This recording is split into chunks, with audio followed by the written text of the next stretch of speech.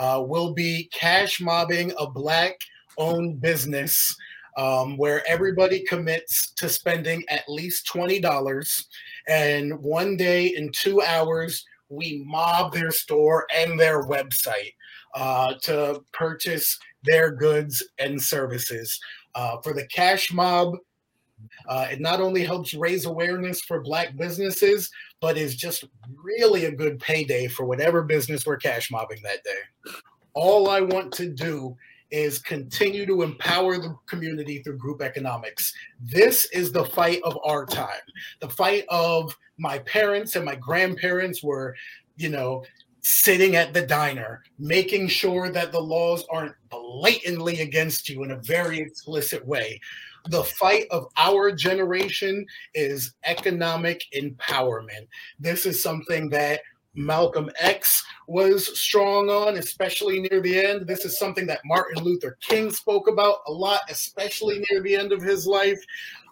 Economic empowerment is our civil rights issue. What we're doing here by helping Black businesses, by putting resources in our community, this is our marching in the streets. This is our sit-in. This is our march on Washington.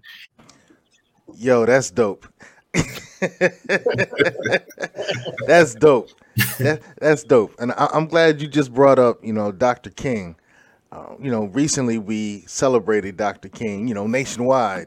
And one of the things that I think is interesting is in '63, he gave the extemporaneous talk, which became known as the I Have a Dream speech, But 4 years later, in 1967, he said, "My dream has become a nightmare. We were overly simplistic. We were too ambitious." And, he was saying that we shouldn't get wrapped up into that portion. We should really get focused on the practical and economic things.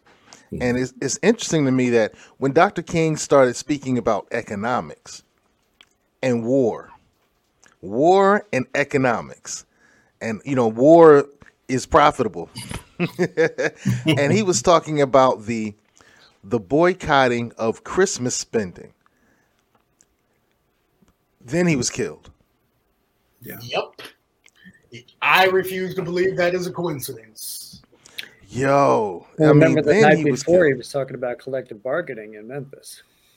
Absolutely. Right. He was talking about collective bargaining with businesses. And near the end, he also spoke about, making sure that the U.S. government supports Black economic empowerment the way that they supported white economic empowerment since 1776, since the very establishment of America, how the government undergirded its poor white peasants with education and land grants and tools to work the land. Mm-hmm. The same way that they undergirded their poor white citizens. Once again, Dr. King's message was equality, but that's equality across the board. If they got education, we need education. If they got land grants, we need land grants. If they get tools to work it, we need tools to work it. So this economic empowerment, I say it's the fight of our time, but really it comes from before us. And I'm just so pleased to be a part of this fight. Growing up in my teenage years, one of my heroes was Fred Hampton.